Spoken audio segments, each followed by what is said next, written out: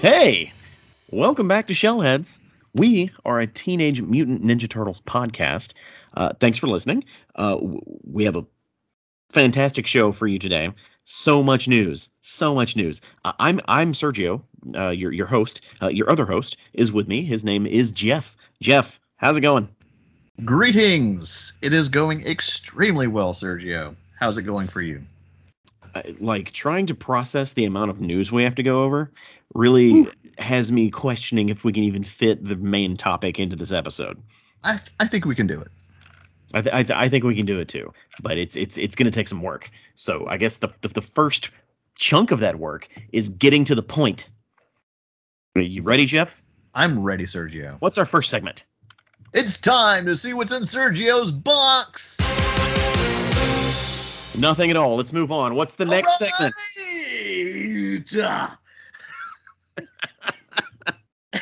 Seriously though, there's nothing in my box. We can move on.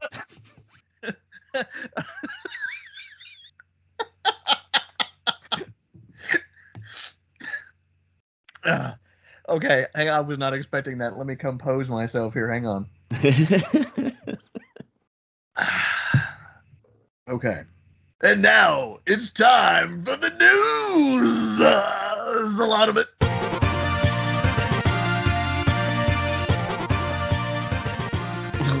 Whoa. Did you lose your lunch over there? Almost. Yeah, so it is time for the news, and boy, howdy, do we have a chunk of news.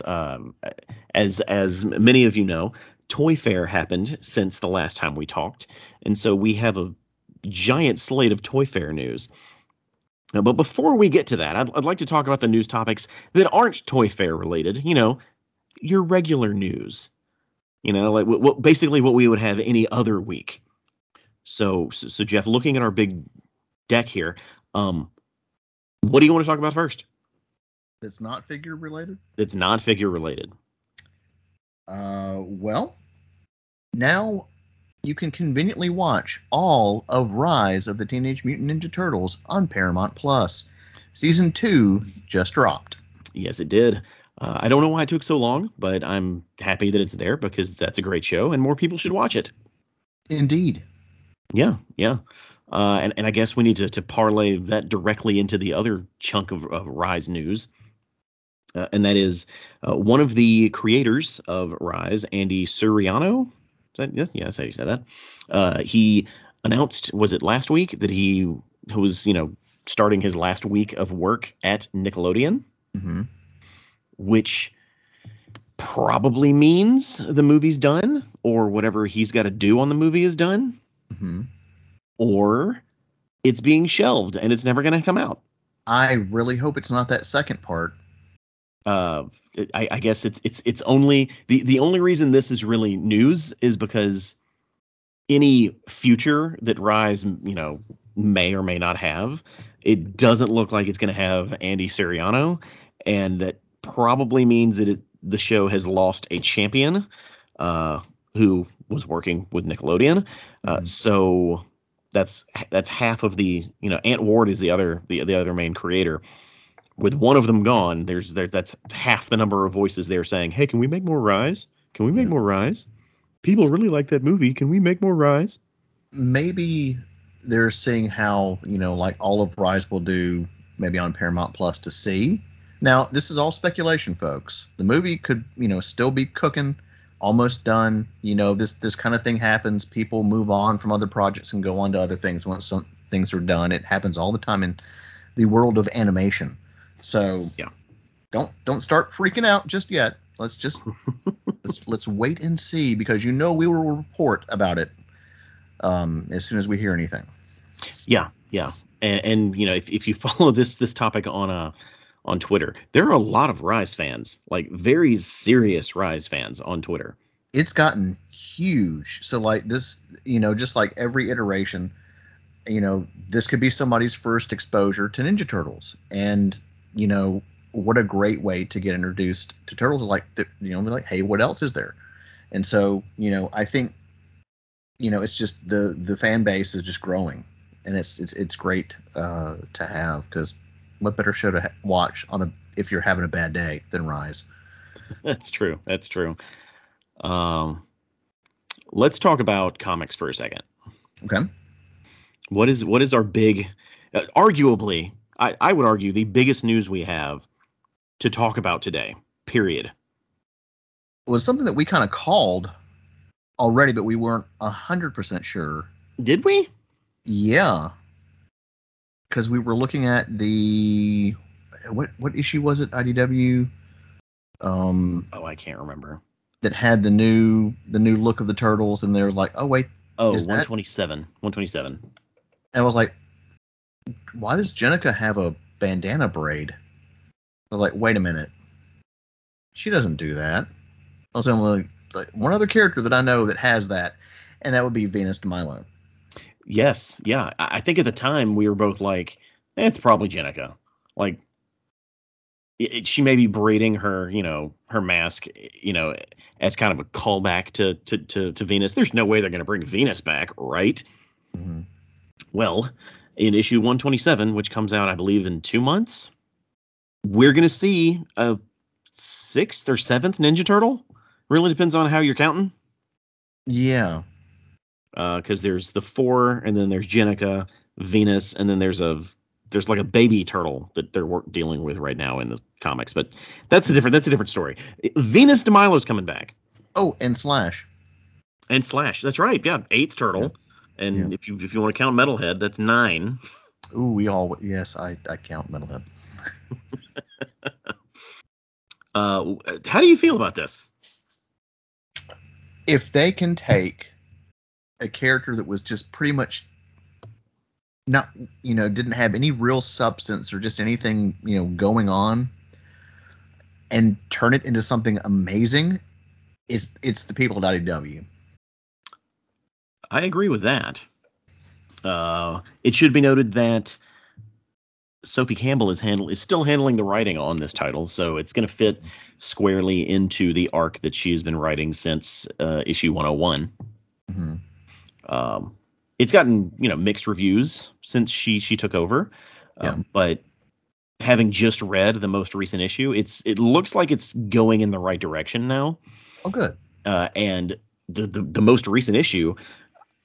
So the league, the images that they showed of Venus have her as some sort of mutant / Frankenstein-y looking Franken-Turtle. Franken-Turtle. Yeah. With a power source in her shell, which looks like the Foot Clan symbol. Yeah, it's real cool.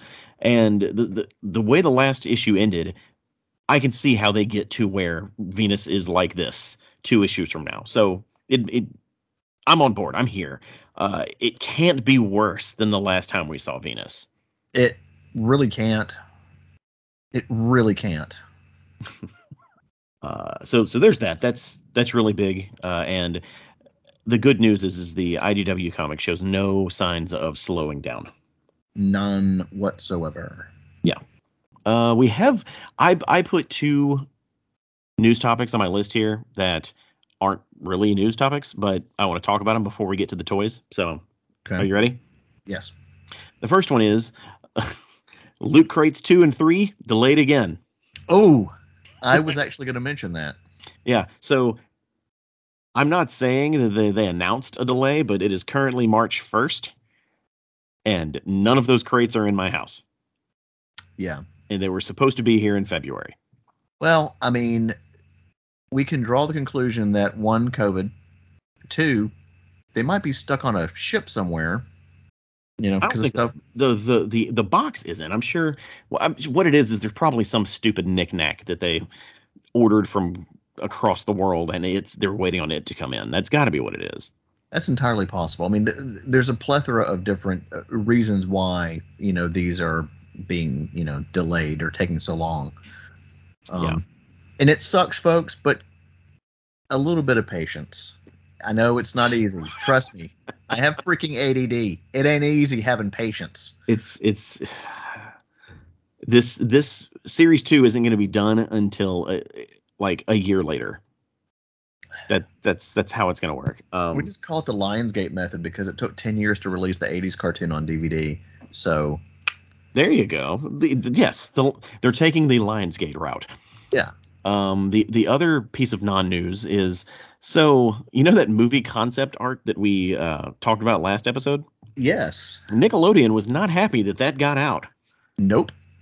So they were so unhappy that they actually reached out to the social media networks, like the Facebooks and the Twitters and the Instagrams. Let me stop you right there before you say anything else. They basically dispatched their foot ninjas. Yes, they did. And a lot, of course, it's impossible to completely squash it. Once it hits the internet, it's there forever. But I have it saved on my laptop. yeah. A lot of posts about it were just pulled, just disappeared, including one from our Instagram page. Yeah. Yeah, I put it up, and within 48 hours, it was gone. Man, they ain't playing around. Yeah, but it's fine. As you have it, I have it as well. Maybe that means that what we saw, while it looked like it could be close to final, maybe it's not close to final at all. Maybe it's just so early in the process they didn't want to poison the well. Yeah, I mean, I get it. I mean, especially if they were getting negative feedback, because I'm like, look, we were like that about Rise. A lot of people were like that about Rise, and we were wrong. So I'm just saying it was pulled. So I would expect there to be pretty big changes. Yeah, like if we got a Comic-Con coming up. Yep. Maybe they're going to reveal a trailer or something. It's still pretty early for a trailer. Maybe you might be right, but maybe a teaser at least or something, just a little nugget. Yeah, maybe like a cowabunga or two. Something like that. Yeah. But that's all we have for regular news, right? Yeah. Okay. All right. Well, let me warm my hands up here. It's time for Toy Fair. It's time for Toy Fair. I'm going to hand it over to you. There's about 20 different NECA announcements here. There's even one from Playmates and one from Mezco. So let's go for it, Jeff. I'm going to start off with there's so many in here that are fantastic, and I can't wait to get them. And I was like, I hate you, NECA, for wanting to just eat my wallet. I was like, I usually reserve my money for video games and movies and anime and stuff. But I'm like, okay, sure, why not? Starting off with probably one of the biggest surprises is we're getting 2 different Last Ronin IDW figures. Yes, we are. I don't think I would categorize those as the biggest surprises, but they were surprising because prior to Toy Fair, we had no clue that NECA was trying to license the comics. Yeah. The new comics. Yeah. So we've got an armored and a unarmored Last Ronin. Yeah. Yeah. So what do you think of those? They look amazing. Like I've already pre-ordered mine. I haven't gotten the unarmored ones yet, but I'll be doing that eventually. But dude, he looks fantastic. I'm still on the fence on these. I am not. Like I'm not a huge fan of the art in the Last Ronin books. And while these are absolutely comic accurate, they look like they're supposed to look, I'm just not a big fan. Like he looks old. I know he's supposed to be. Yeah. But I don't know. Something about it is just kind of ugh to me. I'll probably end up pre-ordering and buying them anyway. I usually do. Yeah. I don't know.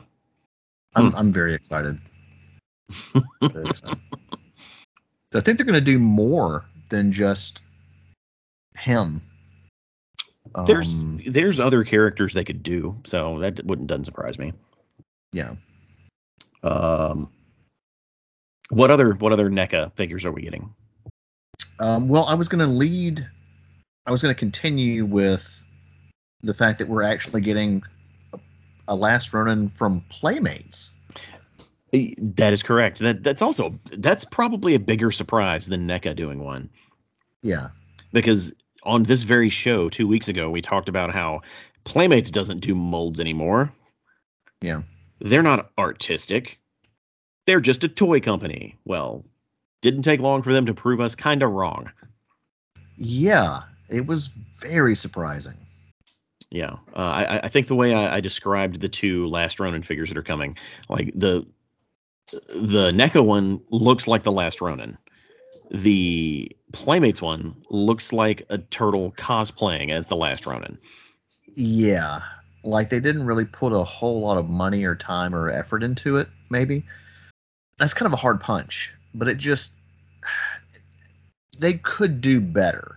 Well, Now there's a previews version that I think is a previews exclusive that's all black and white, which looks pretty good. that one's a chase, actually. You can't even Oh, order okay. that one through previews. Oh, okay. Well, I stand corrected. Yeah, because I'm a glutton for punishment. Apparently, I've already ordered that one, the Playmates Last Ronin, because I don't think it looks better, but I like the way it looks.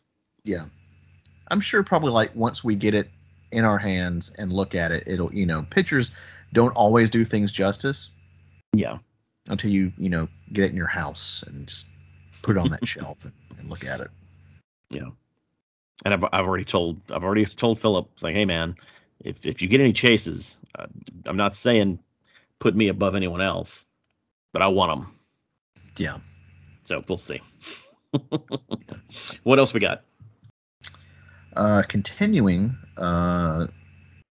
with that NECA train, I'm gonna jump to the Archie reveal.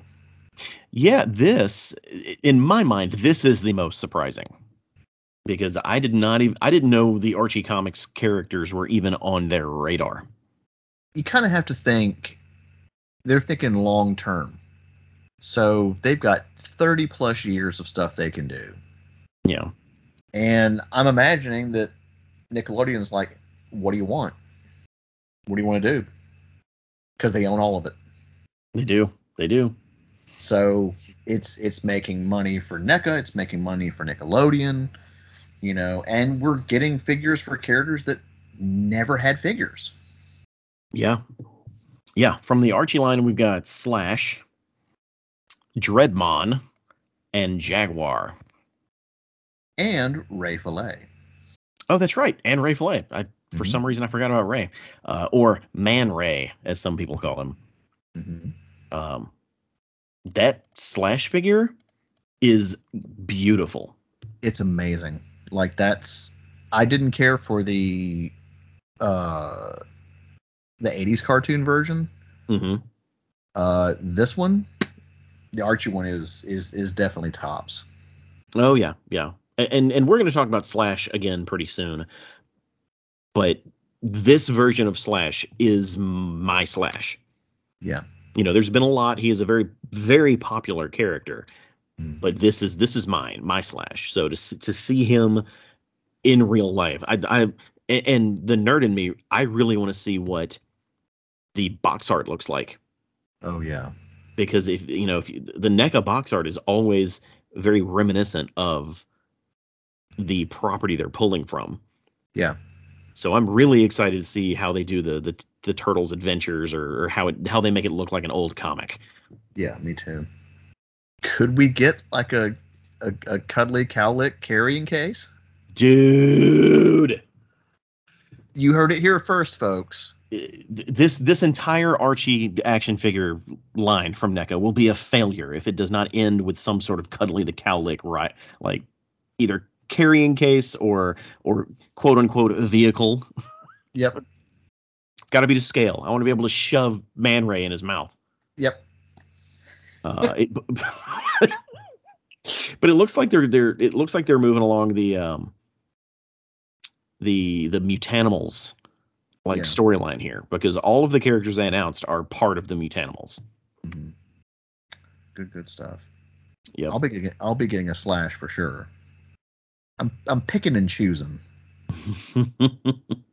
You kind of have to. Like, this is like $1,000 worth of figures they announced. God, The go broke fair is what Yeah.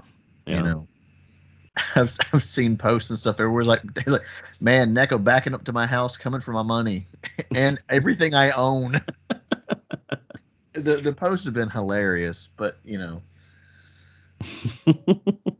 Let's see if they stick with the Mighty Mutanimals line here.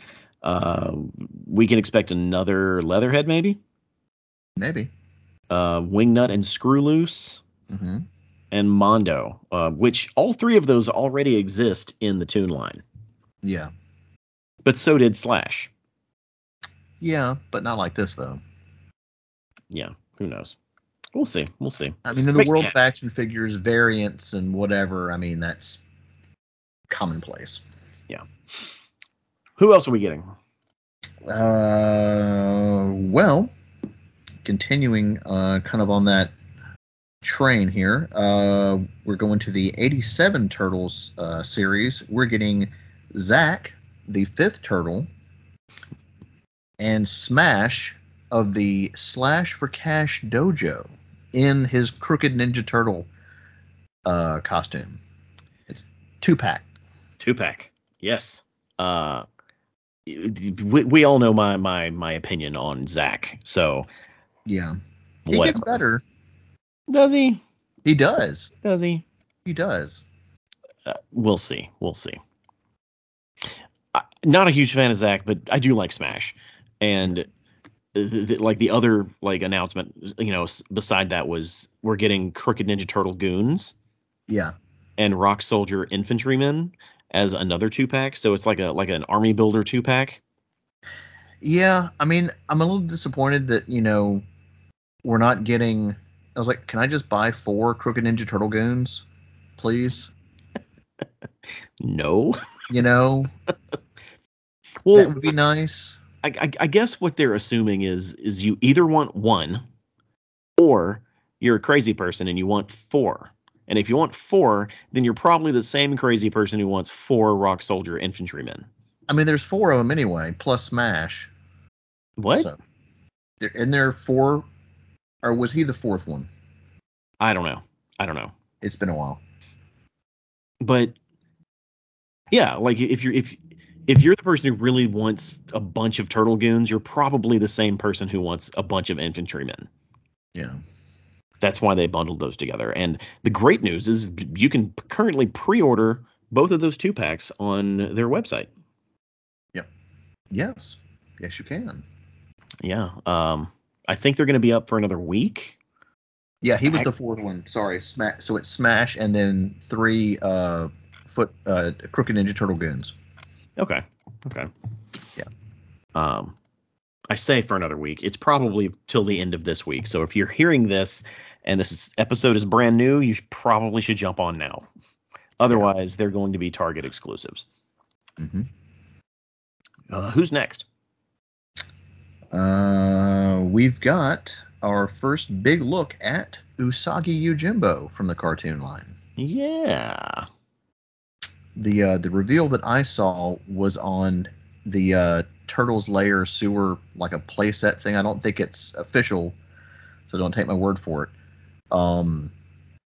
But it showed him in a robe. So he comes with like a little cloth robe he can put over him, just like in one of the episodes. And of course, these all come with really cool accessories. Who else do we have? Well, we're going back. They're continuing the Mirage line after such a freaking long time. It hadn't been that long. There's a Loot Crate, right? There's a couple of exclusive Loot Crate figures.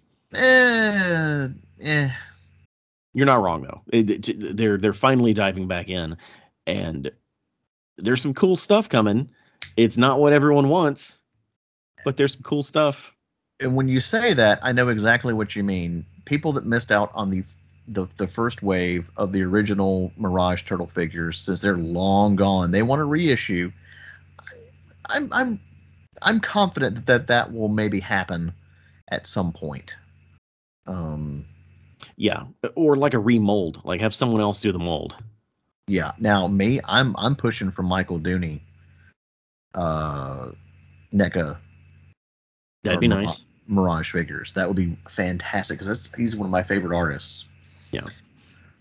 But let's Um. see. We got we got a good look at the Fugitoid. Hmm. We got an Utrum, Yep. which for some reason wasn't on my radar at all, and we got a Casey Tease, but the big one is Renette. That So yeah, was that was a surprise. yeah, like that's a deep cut. Everyone's favorite ditzy time traveler. But I have beef. I think I have beef too. They got her outfit color wrong. It's brown. It's not supposed to be brown. It's supposed to be blue. Yeah, yeah, and I'm hoping that's just for these Pending reveals. licensor approval. Yeah, because like there were some IDW reprints where her outfit was brown. I don't know what I'm gonna go ahead and say it. What idiot decided, oh, let's color her blue outfit brown? No. And this is not like a complaint saying, oh, the turtles have wrong colored masks on. No, it's not that. It's she's always had a blue outfit, no matter what. In Well, every iteration that I've seen her in. like none of that matters. Like the version that they're trying to recreate is the one from issue number 8, Oh, where she has a blue outfit on. yeah. Like just make her blue, man. I'll be happier. Yeah, we'll see. We'll see. It'd be interesting if they make her come with like a little what's that weird looking aardvark You creature? mean you mean Cerebus? Well, not Cerebus per se, but like I mean they can't do that.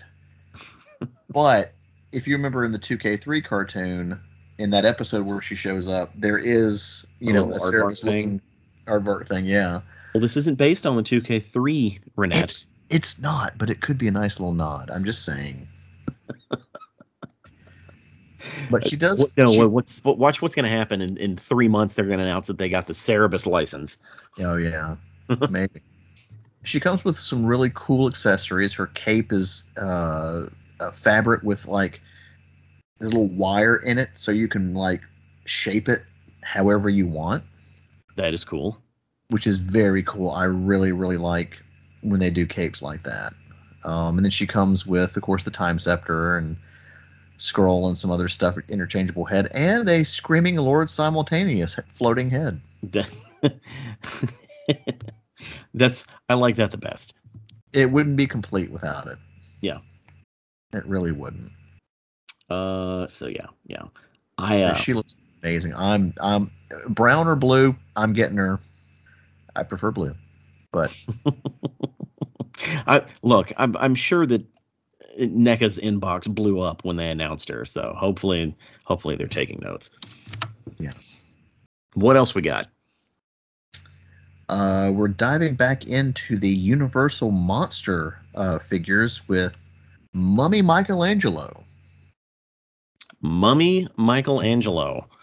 We knew that he was coming, Mm-hmm.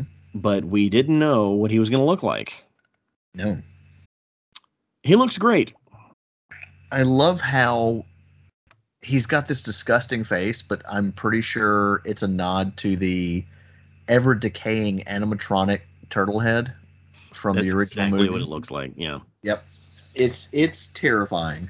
But he does, don't worry kids, he comes with an interchangeable head which makes him look a little better. I like both of them. Like Yeah. even though it looks like a decaying turtle head, he's a mummy. He's kind of supposed to be decaying. So I Yeah. like both the heads. I I don't know if I like him more than the other two, but Yeah. so far they're batting 1,000 with these Universal monsters. Yeah. And then we get April, should probably be Bride of Frankenstein. Yeah, I think that's been not announced, but I think that leaked. And it's supposed to be, I think, Judith Hoag as the bride of Frankenstein. So that'll be cool. It'd be real weird if they needed her permission to do that. I think they probably already did. That's funny. And that just leaves Donatello, which is probably going to be Dracula. Okay. I think. But I think that would be wave 2, because I feel like it was announced that this is going to be a long thing. Yeah. I dig it. Yeah, looks good. What else? What else do we have? Let's see. The Secret of the Ooze 4-pack figures in a beautiful replica VHS style box. Yeah. Speaking of things that we called. Yep. Yeah. When did we call? We called this a long time ago. Those turtles look great. They look incredible. It's probably the team that did the first figures for the first movie probably did these as well, because they have kind of the same style to them, even though they do look exactly like the turtles from Secret of the Ooze. It's amazing. Yeah, absolutely amazing. Right now they're going to be selling it as a 4-pack. I think they said it was going to be on NECA's website. Yeah, as a 4-pack, and it's going to have an accessory kit with it that has a whole bunch of extra heads and a whole bunch of extra stuff, including a keytar. Michelangelo is going to have his combat cold cuts. Yep. And regular nunchucks. They're all going to have their regular weapons too. Yeah. Presumably these are going to hit Walmart like the first movie Turtles as 2-packs. I don't think that was said out loud by anyone important, but I think it was. I watched the interviews on YouTube with when they do like the reveals and stuff, and I know you don't watch those, but I kind of pour over that information to bring you guys all the good stuff. Yes, I believe they talked about that. It doesn't take a rocket scientist to figure out that they're going to milk these as much as possible. That's what they've been doing with the first movie. Yeah. Because those things are still showing up in stores. I was in our local Walmart today and saw a Shredder Splinter 2-pack. Wow. Those things are still trickling into stores nationwide. So. Did you see any of the Turtles? No. That's arguably the most popular version of the Turtles, period. Yeah. Arguably, but we're not going to argue that today. No. Continuing on the movie train, they also said that Tokka and Rahzar, that they're coming back. Yeah. Which, of course, those were previously released via the NECA store. Mm-hmm. It's like 2 years ago at this point. It's been a while. They were actually the first Secret of the Ooze figures available from NECA. And they never hit an actual store. So right now they're pretty expensive if you want to buy them. Them saying that they're going to release some more is good news for collectors. It is good news. Yeah. Let's see. What else do we have? Going back to the cartoon line, we've already gotten a Raphael and Donatello 15-inch figure. Now we're getting a 15-inch Leonardo. Yeah. I guess they have to turn on they can only turn on their big plastic machines like once a year. Yeah. Because it is taking them a while to get through these 4 turtles. Yeah. It's fine. Like, I have the Raphael. These look great. So I have no complaints. I may or may not get Mikey. If they made a metal head, that's an instant buy. You know that. Yeah. I'd go nuts if they made a giant metal head. That'd be really cool. Let them finish the turtles first, and then we'll wait. Yeah. I think that's everything when it comes to NECA's actual reveals. Yes. There's one thing coming up called Haulathon. Tell me about Haulathon. Haulathon is... See, you say that, and I don't have the Twitter feed pulled up anymore. I have the website pulled up. It's NECA and Target are proud to announce Haulathon, the first of its kind global collectors event featuring the best in exclusive figures and never before seen collectibles. This 4-week one-of-a-kind collaboration kicks off March 18th and will be available at Target and Target.com within the U.S. and internationally at haulathon.com. So it's vague. But on the Haulathon website, there's a lot of different properties. Of course, there's Turtles, there's Gremlins, RuPaul, Alf, Hello Kitty, The Evil Dead, Back to the Future 2. So apparently, NECA's pulling from from a lot of their different licenses to do whatever this is. Yeah, I'm excited for the Alf figure. I love Alf. Yeah. The reason we mention Haulathon is because, of course, it's coming up and it's Turtles related. But what was sneakily leaked via a picture of Kevin Eastman? He did this like quick clip thing, and I think he's in like his office or something, and like behind him was what looked to be Mighty Bebop and Super Rocksteady 2-pack, and it's leaked. And the images are out there, and I think there's even a barcode for Target, and you get a better look. You can find it on the web. They look really good, but that's not the thing that the biggest question I had. To the left of him looked to be another multi-pack, and it looked like 4 turtles, and I was like, which ones are they? But I guess we'll have to wait and find out during the Haulathon. I don't know. Like, just because they're sitting on his desk behind him doesn't mean they have anything actually to do with Haulathon. True. Maybe he got early stuff. Maybe they're prototype stuff. Maybe it's custom stuff. Like, it literally could be anything. Yeah. So just it looks like it's in the packaging of the original cartoon, the 87 cartoon. Mm-hmm. Maybe it's the Red Sky Turtles from seasons 8, 9, and 10. Maybe. I will buy those. I love that season. Or maybe they're finally putting all 4 of the turtles into a regular package to be purchased at a Target. Maybe. That's not the Turtles in Disguise. Maybe. Because I don't believe that's ever happened. Could be anything at this point, folks. Yeah. Or again, it could just be a box that he was sent as a prototype that's never ever going to happen. Who knows? Yeah. I guess we'll talk about Haulathon next episode. But let's see. No, Haulathon won't even happen until after our next episode. So I guess tune in a month from now, and we'll talk about it. Yeah. The last piece of Toy Fair news that I see on our little list here is from Mezco Toys. Mm-hmm. And when this hit the internet, Mezco was like, finally, we're showing you our Turtles figures. Long awaited. It's like, apparently they had announced that they got the license and just never showed any pictures of what their turtles are going to look like. Yeah. And they finally did that at this year's Toy Fair, and yuck. Yeah, they don't look particularly good. Now, your mileage may vary. Some of you guys out there and gals might really like these figures.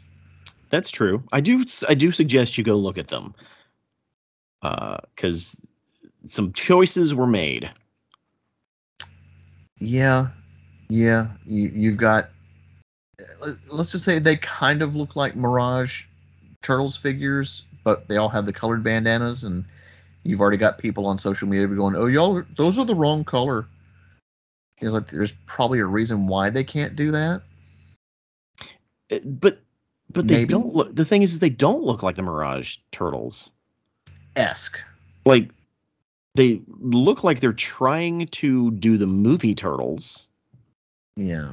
Like even the art that they have is reminiscent of the poster of the Turtles poking out of the sewer. But then they also have another piece of art where they're posed as if they're on the cover of the first comic. Yeah. So it's this is the kind of stuff that bothers me. Like this mishmash, can't decide what version you want to represent, so you're just gonna release what looks to be a hardcore version of the Turtles. Like no, who wants this? Yeah. I'm sure somebody does. If any of you listening want it, buy it. Support Turtle stuff. I'm not saying you shouldn't. But it for me, it's just yuck. I don't like them. Yeah. Look, they look okay. Is that the best you can do? That's about the best I can give right now. Yeah. Without actually seeing, more images. I mean, they don't look dreadful. It's just I need more than just like, kind of shady, looking, effects ridden, images. Yeah. Yeah. And I don't see any prices on any of this stuff. I don't know either. Like I would buy these if they're less than $20. I don't foresee those being less than $20. Those are probably like maybe 50 a piece, maybe. Yeah, it looks like they're going the Ultimates route, and I don't know if I can ride that train. Yeah, it's like the Super 7 train you can't get on. Yeah, I can't get on the Super 7 train. So whatever. I think we did it. Did we do it? I believe that covers all the bases. We just covered all of the news. All right, well that's the show. Tune in next. Thanks for listening. I'm Sergio. I'm Jeff. I'm gonna throw an image into the chat here that's just going to infuriate you, and I want to record your reaction. Don't do that. Don't do that. I hate you. Oh, I know. I've seen it. I've seen that freaking recolored style image. Yeah. So like, let me I guess contextualize this. So the Renette that we talked about, it has the brown bathing suit on, or the brown, I don't know what, unitard with all the clocks. Yeah. So that was a repaint done in an IDW comic book. But the thing is it's so obscure because when IDW originally reprinted all of Volume 1 or most of Volume 1, they did floppies. Like they did, here's an issue, here's an issue, here's an issue, and then collected them, and then collected them again, and collected them again. They didn't do a number 8. Like they didn't do a floppy for number 8. Because they couldn't. That's probably why. Because of Cerebus. But they do have the rights to do the collections. So they put number 8 recolored in the Color Classics collection line. And so that's the only place that this weird version of Renette exists. Ugh. Is in the trades and the hardbacks for the Color Classics line. And that just blows my mind that color scheme is what leaked out or just somehow seeped out of these weird recolors. It's just a me thing. It's really funny to me. I'll probably post this picture on our Instagram just to see if you can't angry react on Instagram, but tell us how you feel. Okay, well, we have a main topic that we're going to talk about, but before we do that, let's take a break. Okay, Jeff, it's time for our main topic. Are you ready? I'm ready. What are we talking about this time? Season 3 of the 2012 Nickelodeon series. That is correct. We watched, the first 9 episodes? Mm-hmm. And it's been a very long time since I watched these.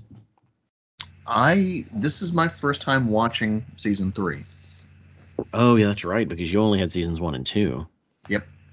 Yeah, I think I might have only seen these episodes once prior to this, maybe twice.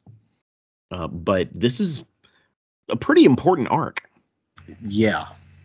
Because if you remember, season 2 ended with some drama. The Krang invaded New York. The Splinter is thrown into like a gully and kind of assumed dead. Karai is mutated into a snake, and the Turtles have fled New York, which means that we get we get ourselves a little 2012 version of the Northampton arc. Yeah, which, as you know, it is Shellhead's canon. That's one of my favorite Turtle stories. Mm-hmm. I'm not sure that I love this version of it. And I don't even think they use the phrase Northampton. Not to my recollection, no. At all. It's just kind of referred to as a farmhouse that April's family owns upstate. I don't even know if they say upstate. It's just in the boonies. Mm-hmm. Well, that's where the story kicks off. The first episode that we're going to talk about is named Within the Woods. And the synopsis is pretty short. Most of these synopses are going to be pretty short. After Leonardo awakes 3 months after escaping New York, the others come to grips with the possibility that Leonardo won't get better. However, things only get worse when a new mutant captures Raphael. I'm going to read this other synopsis because it may be better, and I'll use the better of the two. Yeah. 3 months after being driven out of New York and narrowly escaping from Shredder and the Krang, the gang takes shelter at April's family farmhouse this is calling it Northampton, Massachusetts. Again, I don't know if that's ever said in the episode. To recover and figure out how to stop the Krang. The Turtles also deal with not having Splinter around, the possibility of Leo not making a full recovery, and a mysterious creature that is stalking the group. So who is this mysterious creature, Jeff? They're calling him the Creep. The Creep. Sounds like I'm going to say this in my pirate voice. Sounds like a Scooby-Doo villain. Yeah. So this portion of this season, we see a lot of horror influence. Which, as most of you may or may not know, the showrunner, Ciro Neal? I've never known how to pronounce his name.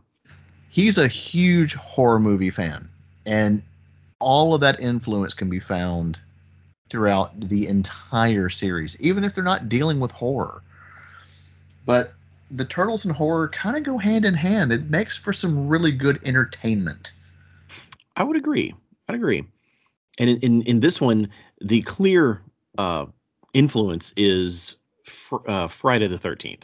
Yeah, freaking Jason Voorhees. Yeah, the Creep is basically Jason Voorhees, so much so that at one point he's wearing Casey's mask. Yeah, wearing Casey's hockey mask. And he's unkillable, and he's a big brute. He's Jason Voorhees. So that was cool because I don't love horror, but I do love how stupid Friday the 13th is. Oh yeah.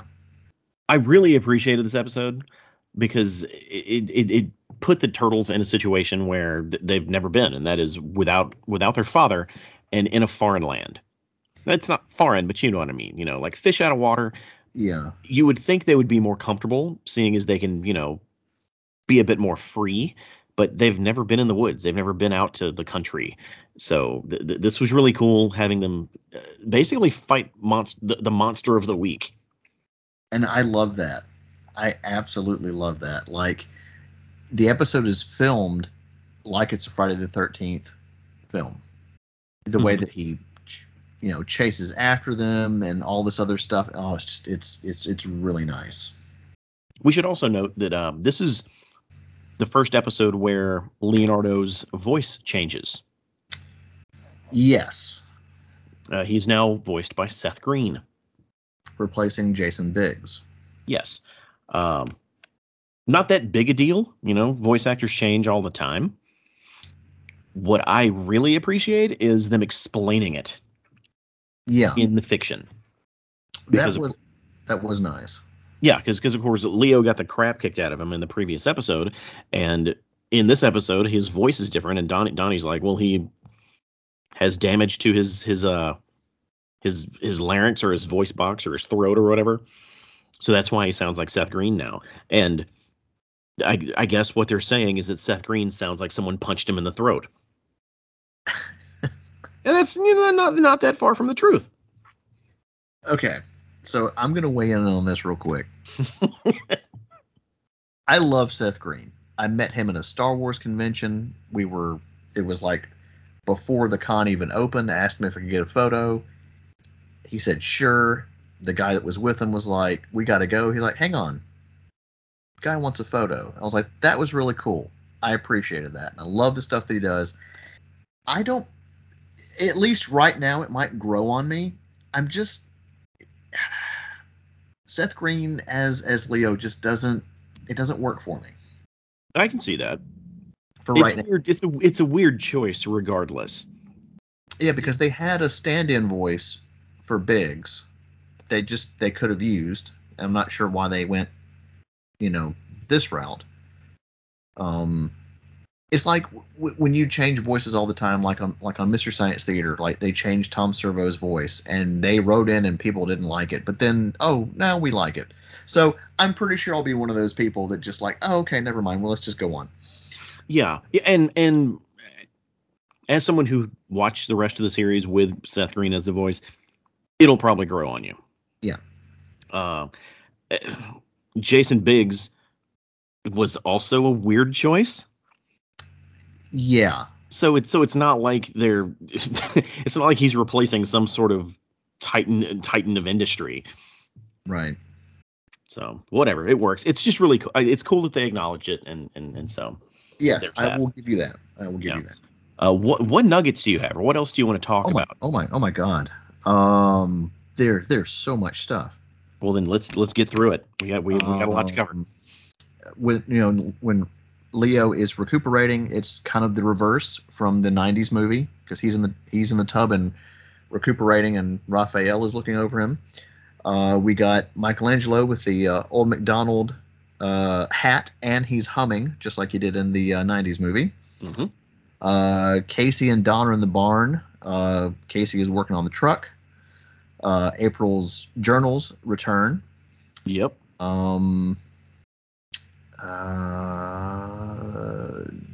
There's lots of nods to the Evil Dead franchise, especially particularly when they are out in the shed.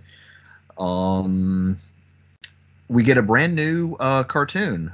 First we had Space Heroes, then we had Super Robot Mecha Force 5, and now we have Krognard the Barbarian, which is a nod to Thundar the Barbarian, a fantastic Hanna-Barbera cartoon.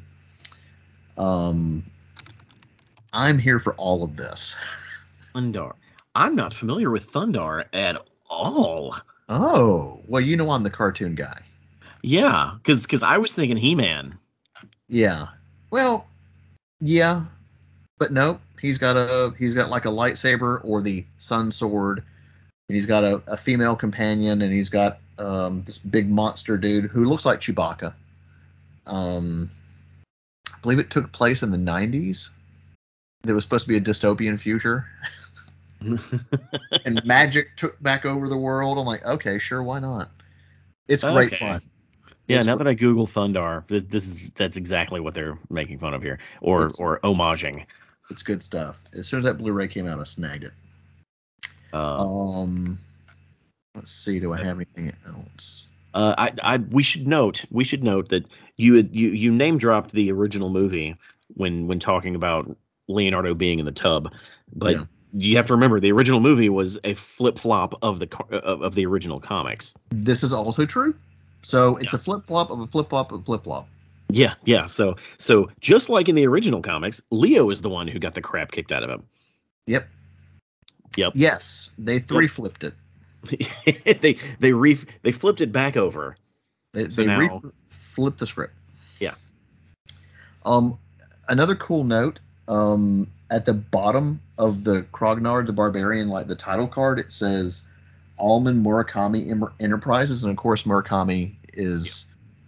We all know what that's from, don't we, kids? I'm not going to say it. We've already said it. Use the Google. When April is limping out of the woods towards Leo because everybody's in trouble, she gets pulled back into the woods. That's another nod to Evil Dead when one of the girls is out in the woods and she gets pulled back by tree limbs and stuff. Oh, it's creepy.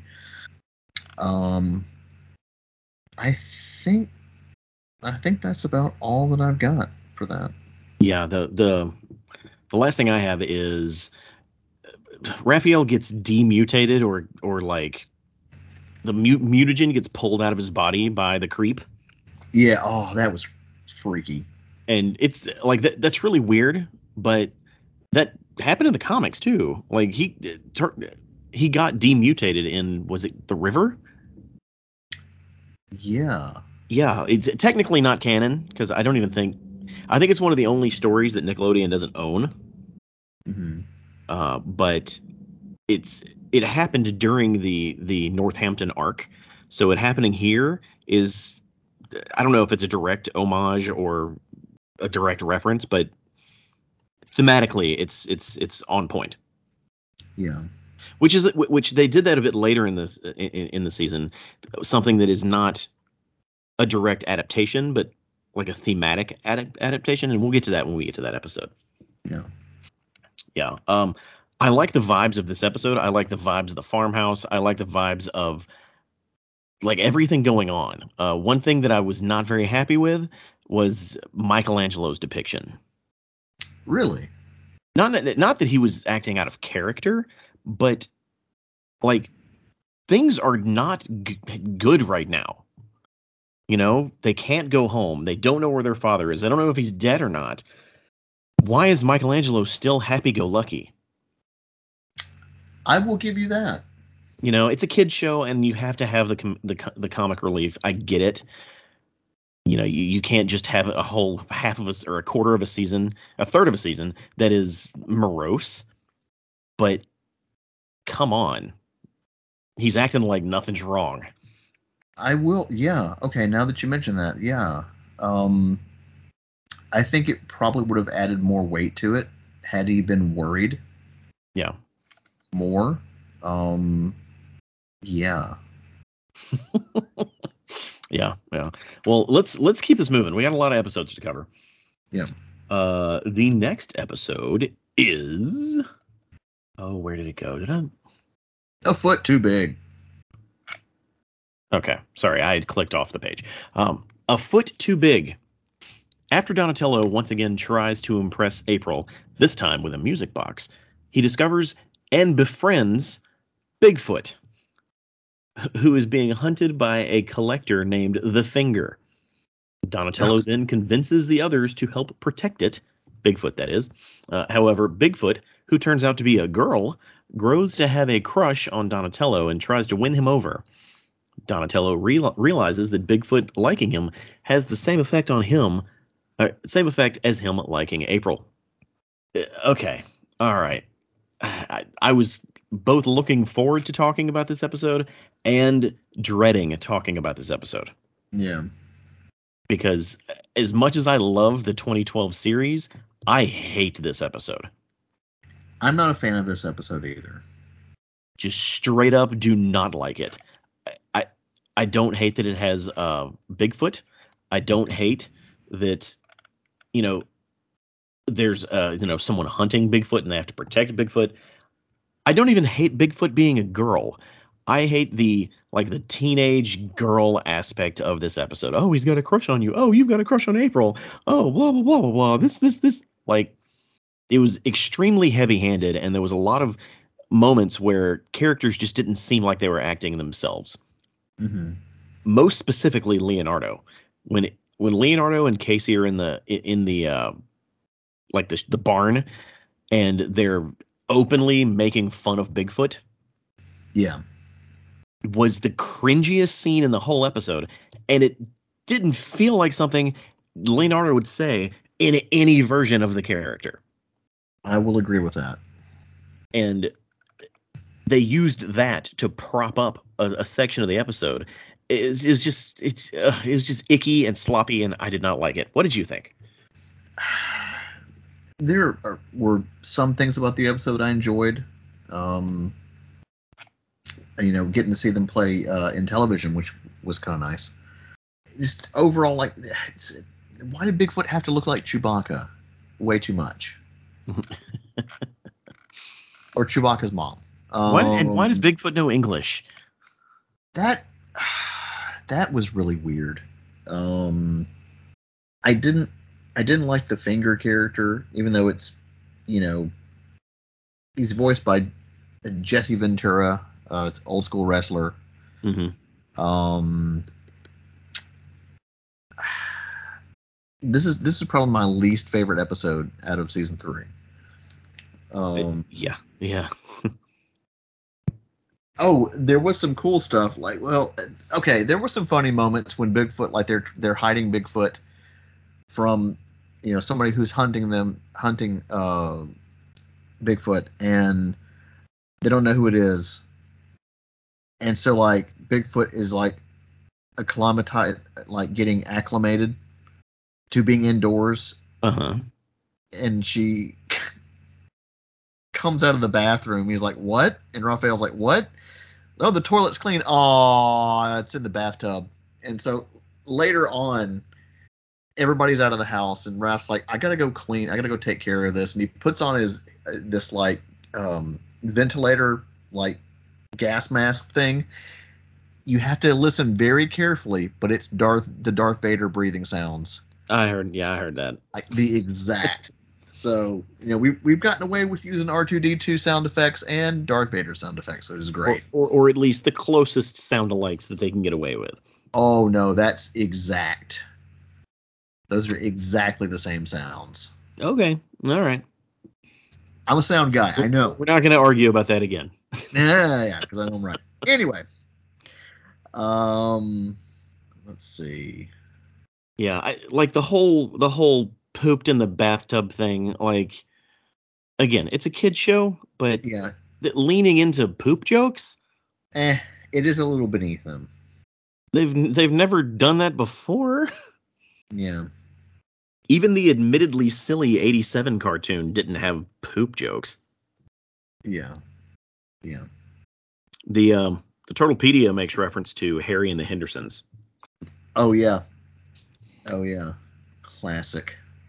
I don't know. It's a mess. I didn't like the Finger at all. I like the idea of someone hunting the Sasquatch, but the Finger, no.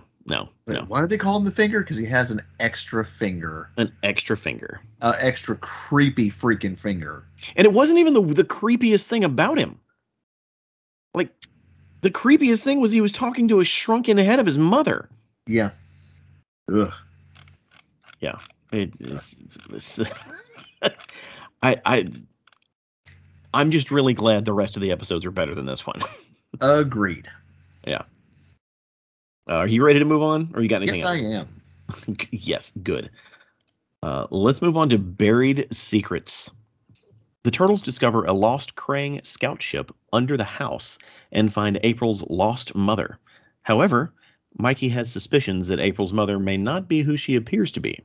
Even though no one believes him, they soon learn that she's actually a Krang creature infused with the real Miss O'Neill's human DNA and memories. This one's cool. It deals with a lot of emotion from the April O'Neil character. It kind of fills a plot hole that we didn't know anything about. We didn't know what happened to April's mom, or even if she had a mom or anything like that. She was not a factor prior to this episode. Yeah. And it also does a really good job of connecting this Northampton arc to what is currently happening in the world, because they can hang out at this this farmhouse as long as they want, but ultimately there's a problem they need to solve, and this Krang spaceship being under the house is a reminder of that. Yes. What did you think? I loved this episode. I'm a big Evil Dead fan. I'm also a big fan of John Carpenter's The Thing, which I don't think you've seen yet. I've seen The Thing. Calm You down. you watched it? Yeah. Already? Because I thought that was on your list. And I watched it. And The Thing is wonderful. okay, there we go. Yeah. So it definitely gave off those big vibes, like when they discovered the cellar. I'm like, nope, there's nothing good down there in that cellar. Don't go down there. Watch that movie too many times. I go, no. And the moment where, like, you definitely also had, I mean, yeah, I was gonna say body snatchers, but it's definitely more The Thing, because you don't know. Mm-hmm. That are just terrifying. And it should be noted that April's mom is voiced by the original April from the 80s cartoon, Renee Jacobs. Really? Yep. That's fantastic. I did not realize that. Yeah. Oh, I can't forget that voice. I don't catch nearly as many nuggets as you do. I did notice though that on the TV, I think was it Raph that was watching the TV? Yeah. He was watching Halloween 3, Yeah. Season of the Witch, Uh-huh. because you could see the jack-o'-lantern on the screen, and I Oh, was like, yeah. I know that reference. Yeah. So yeah. I feel like the creators of this series, when they were given the opportunity to make the Northampton arc, the first thing they said was, we're going to throw as many horror references as we possibly can into this third of a season. Oh, yeah. Oh, Because yeah. they absolutely did. What else you got? Um, that's about all I've got. All right. Yeah, I really like that episode too. I wouldn't say it's the best one of this run, because there are some real bangers a bit later, Yeah. but I enjoy it. I'm going to say, and if you enjoyed this episode and you're enjoying these episodes, go watch Evil Dead. Go watch The Thing. You'll have a little bit more deeper appreciation. The original Evil Dead, not the remake. Yeah, yeah. Like that's such it's a weird thing to say. It's like, hey, go watch did you like this episode? Well, go watch Evil Dead. I'm not gonna say, hey, you're gonna like it because you liked this episode. You might, if you're a horror You dude. you Horror might. lady. You might, but at the very least, you'll understand where they're coming from more. Oh, yeah. You'll understand the context of the references, Yeah. Yeah, watch The Thing. Watch The Thing. It's so good. Every Halloween. Yeah, it's so good. So let's keep it rolling to the croaking. The croaking? Yeah, the croaking. Okay. After getting in trouble for trashing the house, Michelangelo gets upset and flees. After meeting a member of the Punk Frogs named Napoleon Bonafrog, he unknowingly joins them in a plan to capture the humans and take over the nearby city. Dude. So there's a lot happening in this episode. A ton.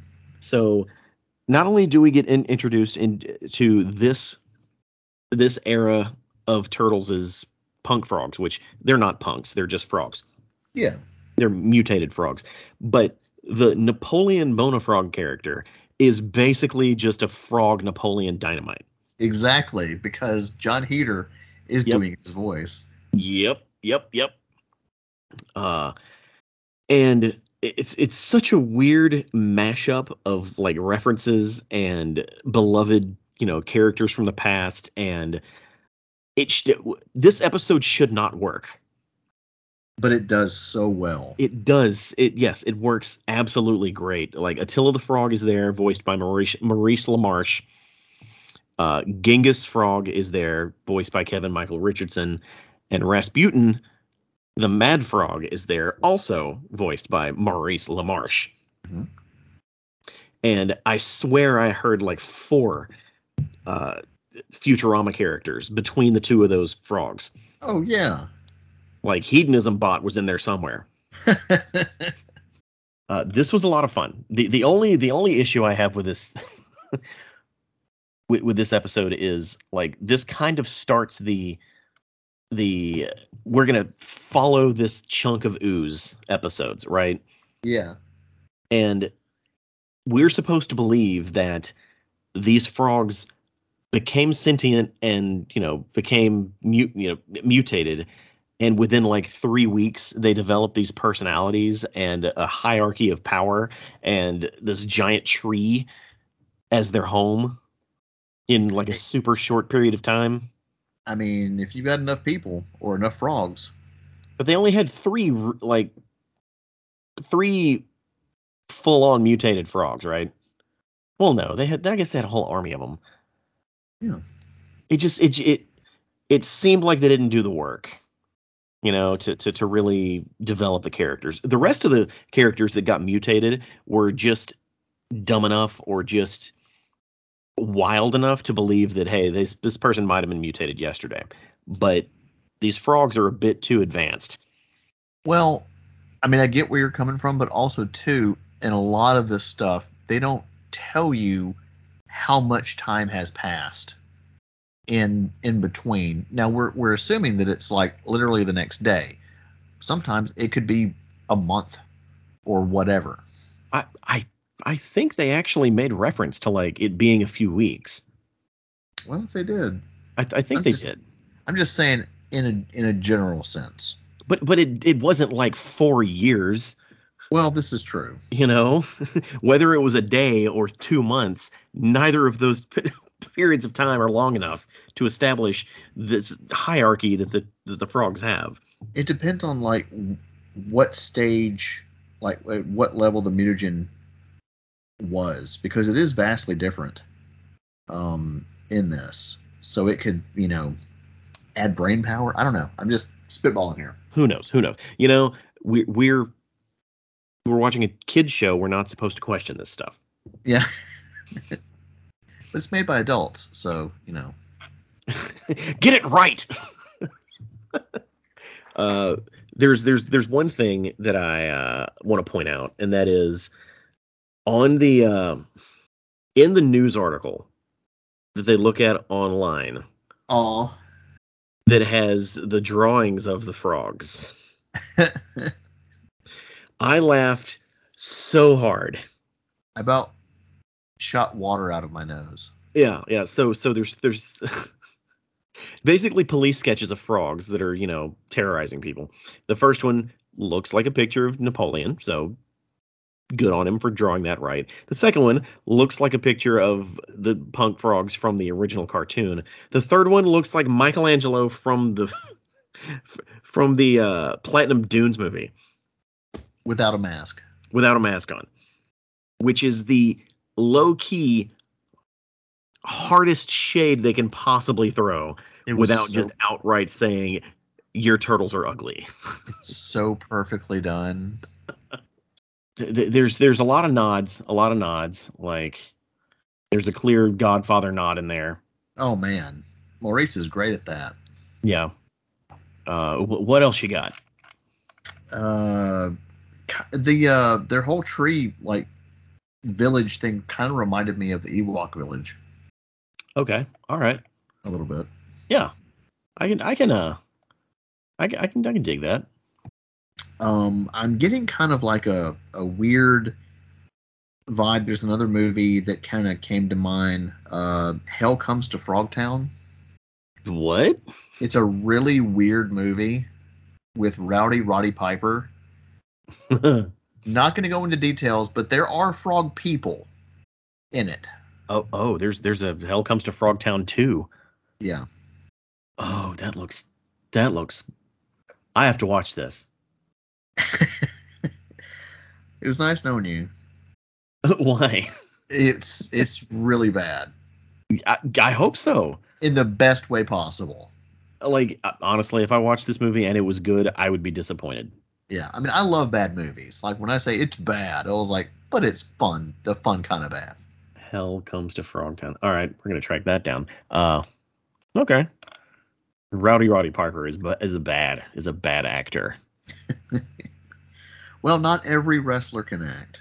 Yeah. If you don't have anything else, let's keep it rolling, man. Yeah, you basically touched on that nugget. Oh, the drawing.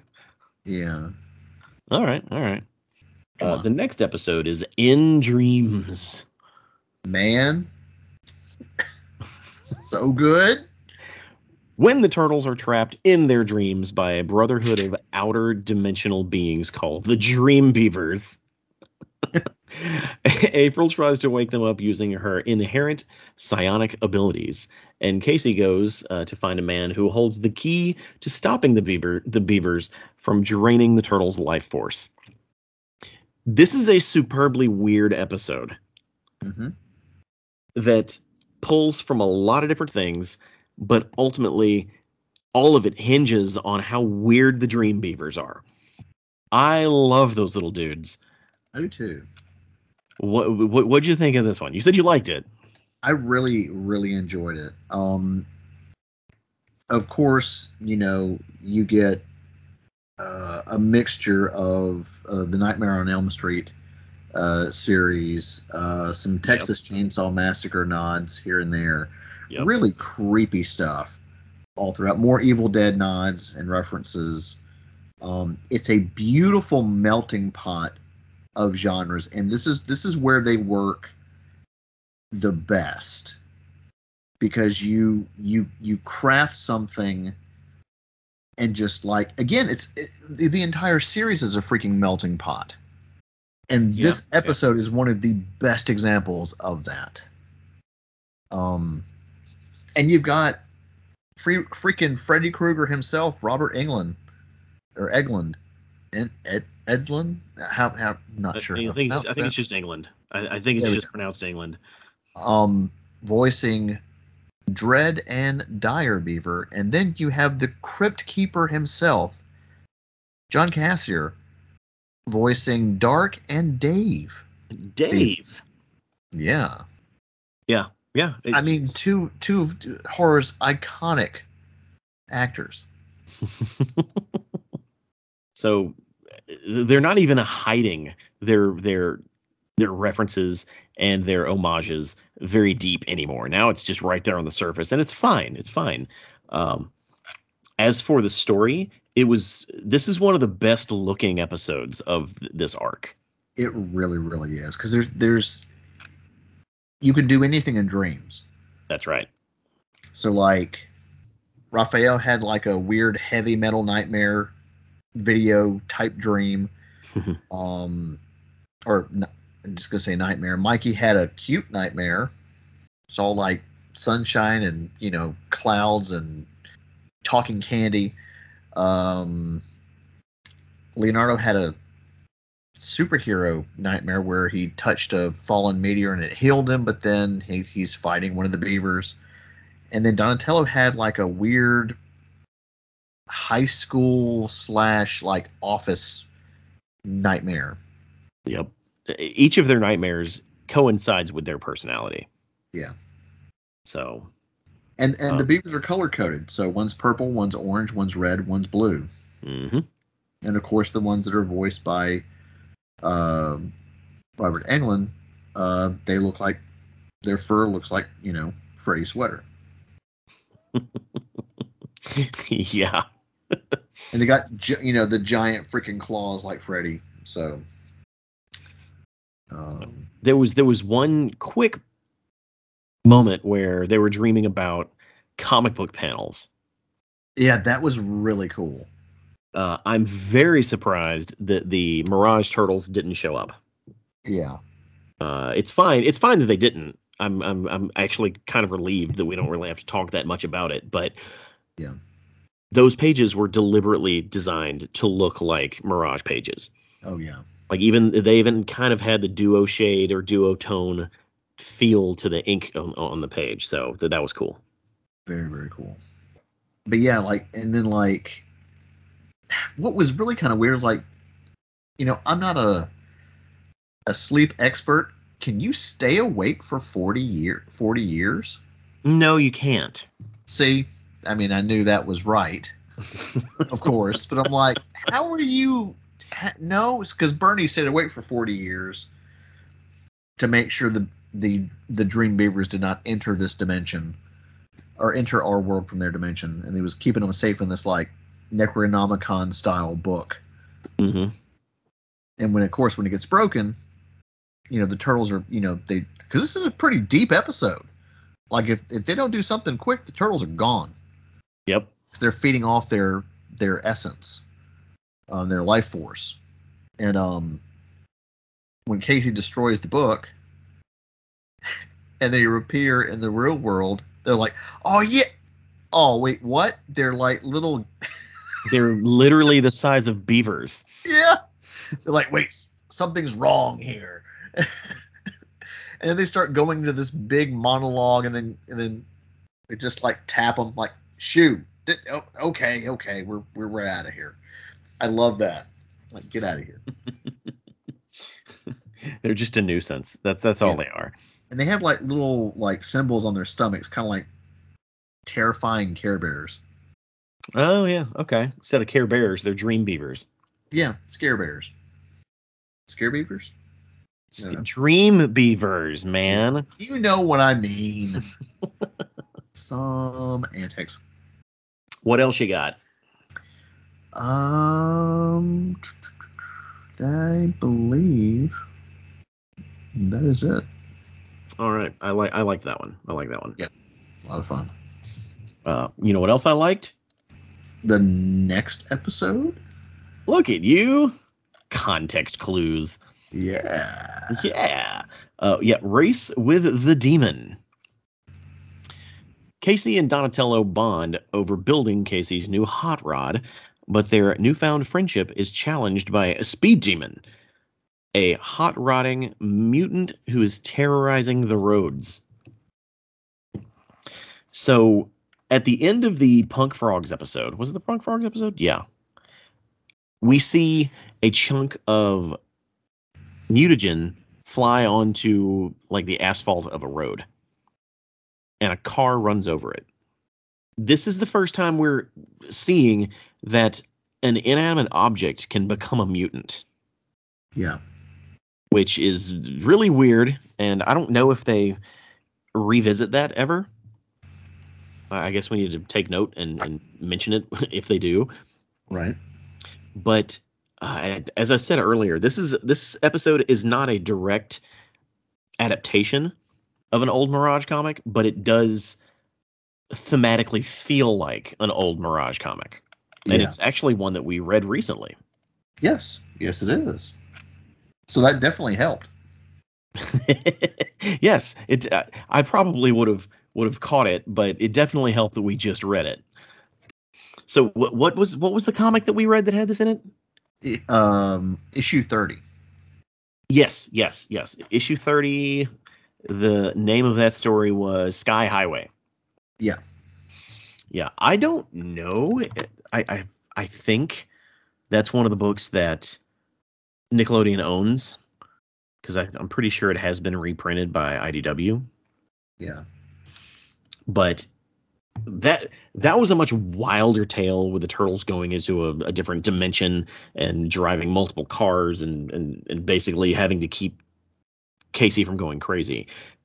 This was a much more grounded tale in Northampton on the roads of Northampton, and it was one crazed car, not crazed person. The car was basically inhabiting the driver that was in the car. Kind of like a symbiote. Like a symbiote, yeah. So once the driver got pulled out of the car, the driver was safe and was like, "What's going on?" And towards the end, Donatello gets pulled in there, and you get to see this giant deformed Donatello poking out of the top of the car. Like, this was a really cool episode. It was a very cool episode. Very creative. Yes. And we get some great chase sequences. Mm-hmm. Um. Yep. And Oh, what was that? What was Ratfink? That's the one. So Yeah.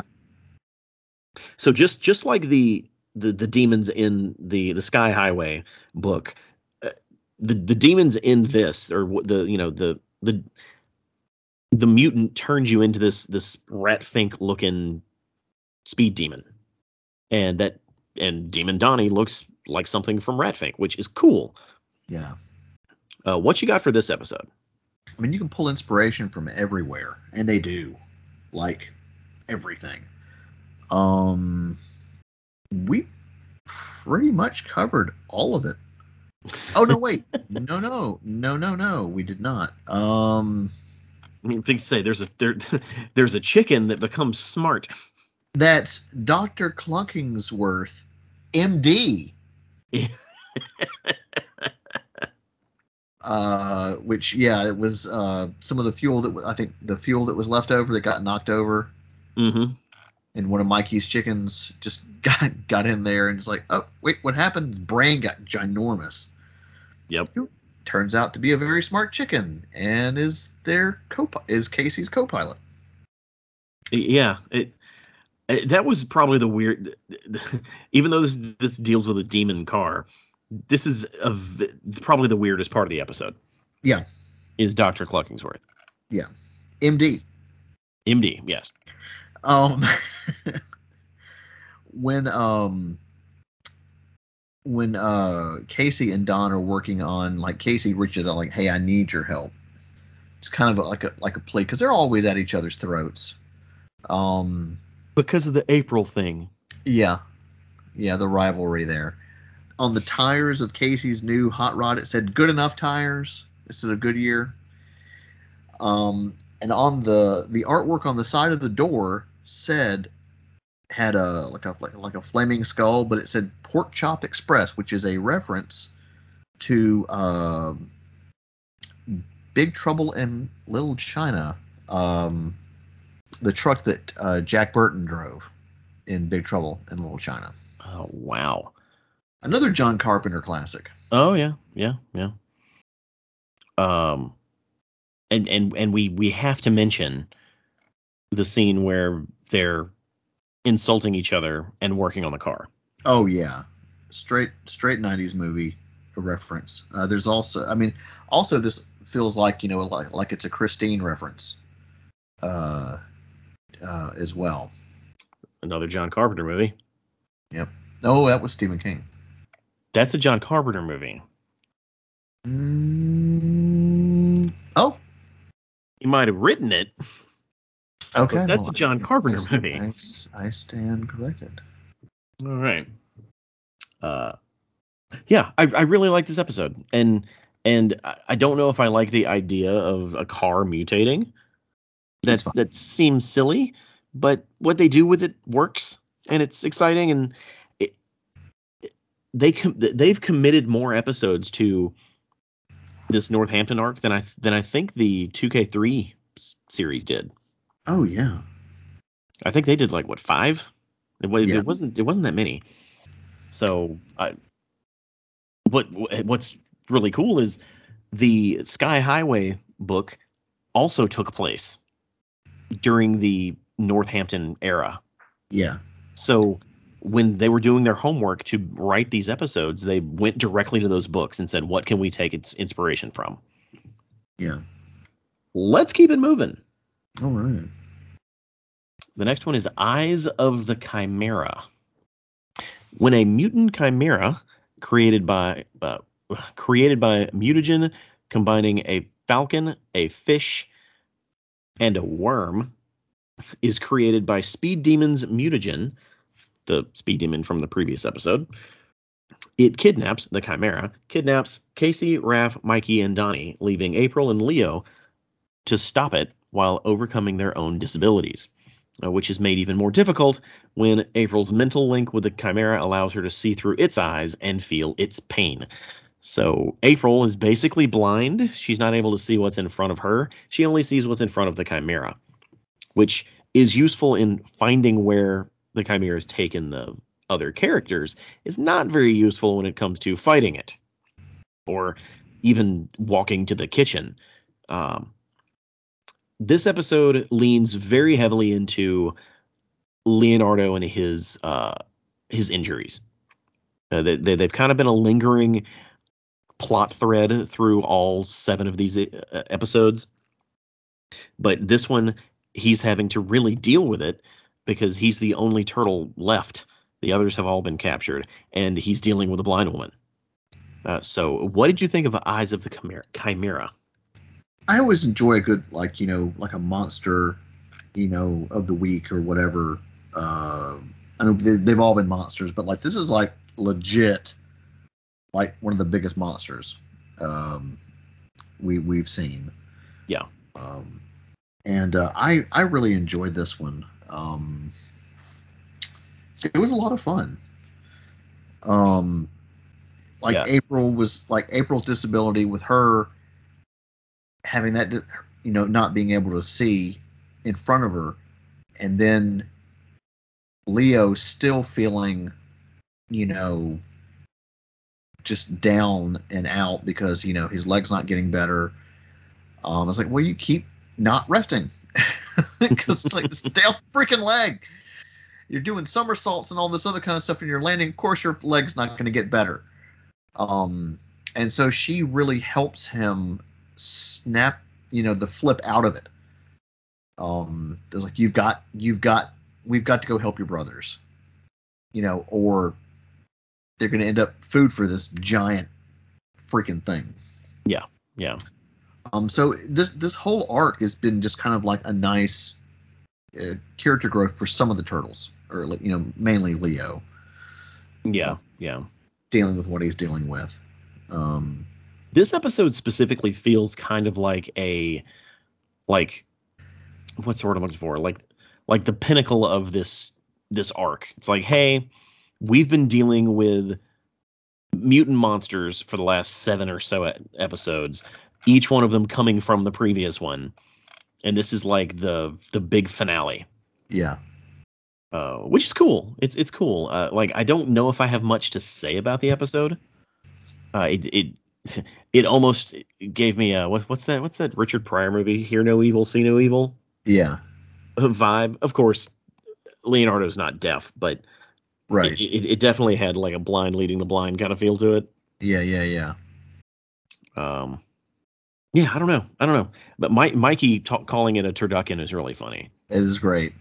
It is very, very nice. We have some great choice Mikey moments and throughout all of this. Yeah. Funny and all. It should be noted that the mountain that the Chimera goes to is called Talbot Peak, which is a nod to Mirage artist Eric Talbot. It's a good point. That's a good peak too. Mm-hmm. Yep. We get all the nods to all the guys. Okay. Well, let's keep it moving because the next 2 episodes are pretty big. Pretty packed. Pretty important episodes, specifically for this arc. The next one is called Vision Quest. It's episode 8. When the turtles go to train in the woods to make them all more one with nature, they are visited by a spiritual manifestation of Splinter, who informs them that they must overcome their weaknesses by facing off against their enemies in a vision quest to prepare themselves for their return to New York. And we love the phrase return to New York, don't we? Yes. This episode is kind of amazing. It really is. They straight up go on a vision quest, and they each one of them are given a thematic challenge to improve who they are and who they can become from the spirit of Splinter.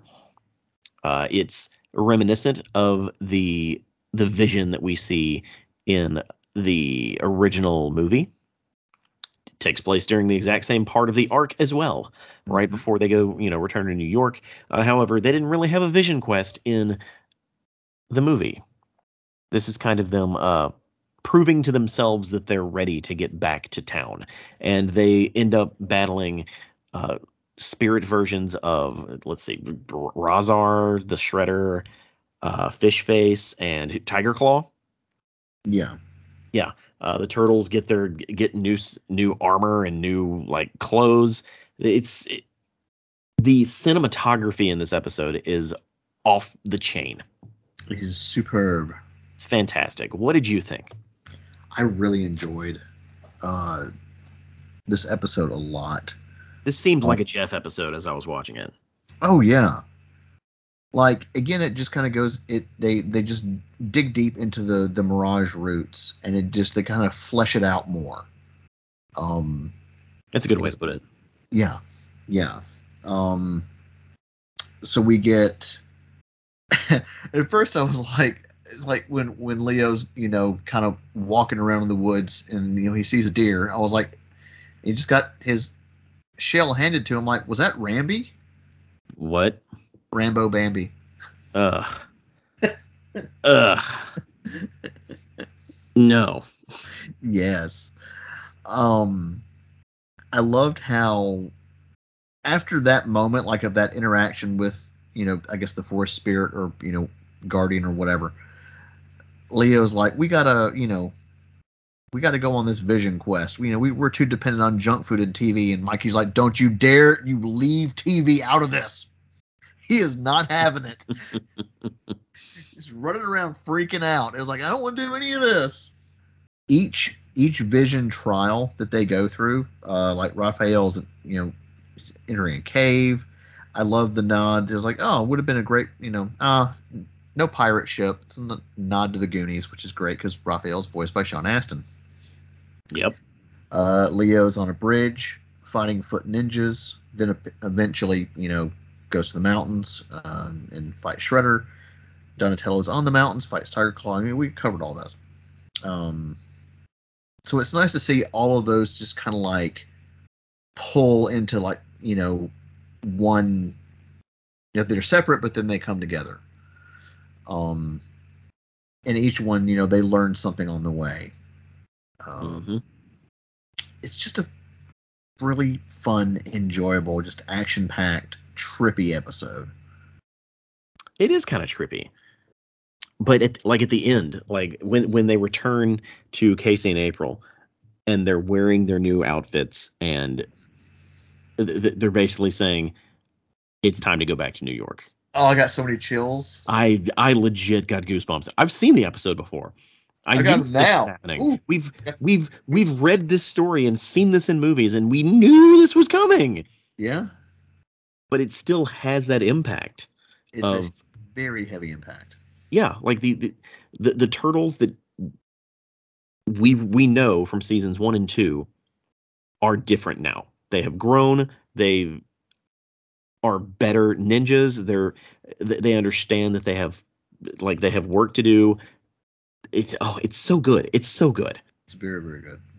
And it's done in a way that's fresh but familiar. Yep. And that's how you do it, folks. Mm-hmm. You got any other nuggets for Vision Quest? No, I think that's about it. All right. We should probably mention that Ice Cream Kitty has been with them the entire time. The entire time. The entire time that they've been in Northampton, Ice Cream Kitty has been right there. So it's kind of chilling out with every sense of the word. Uh-huh.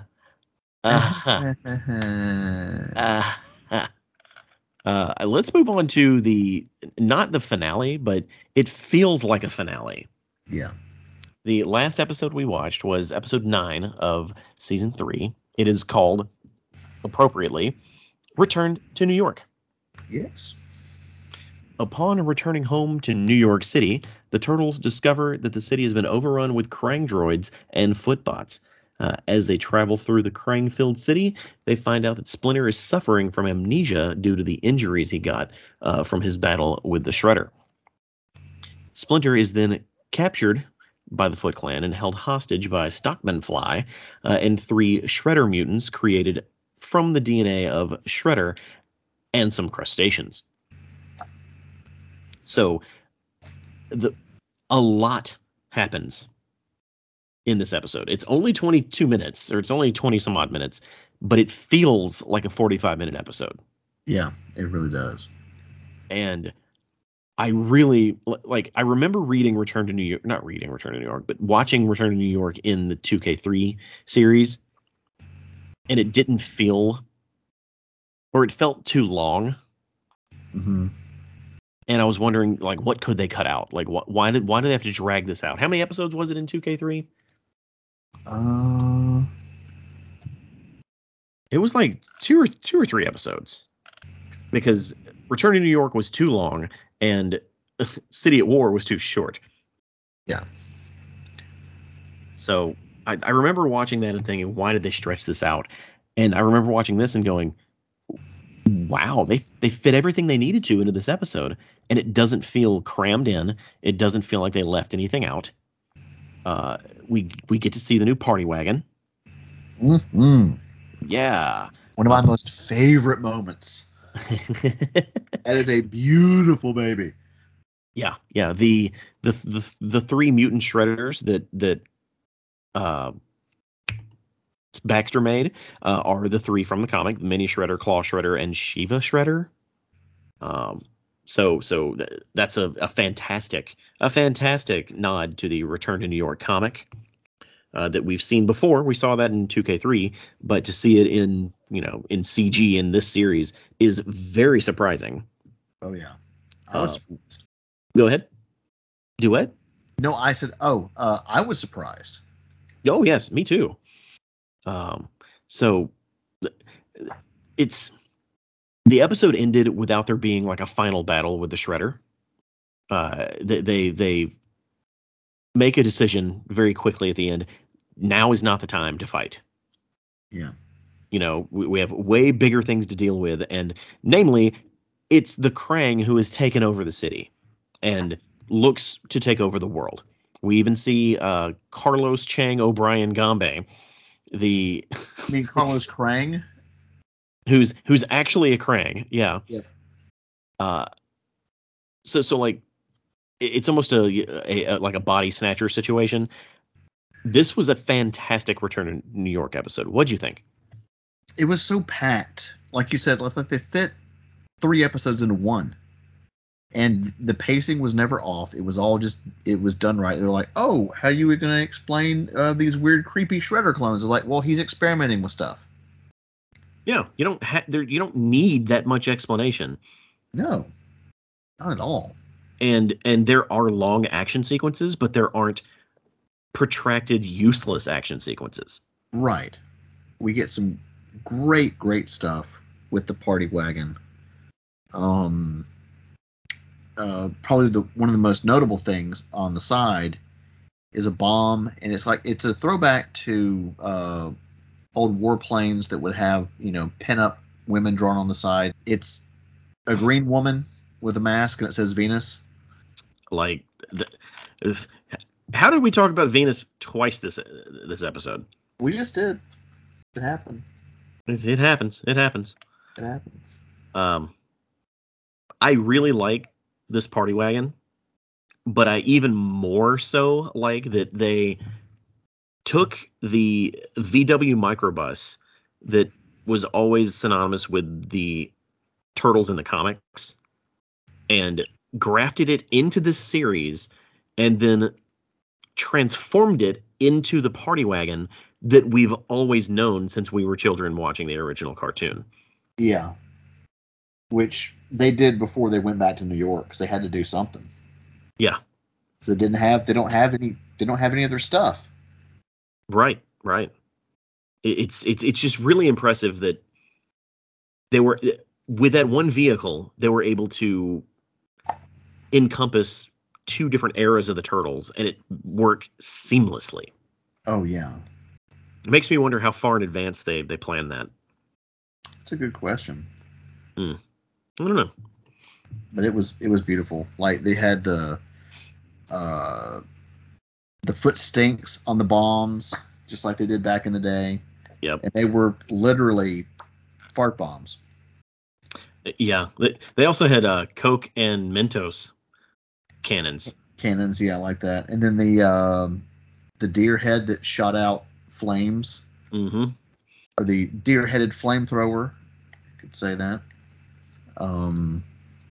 God, the thing was really weird is like seeing Splinter in like big underwear. What?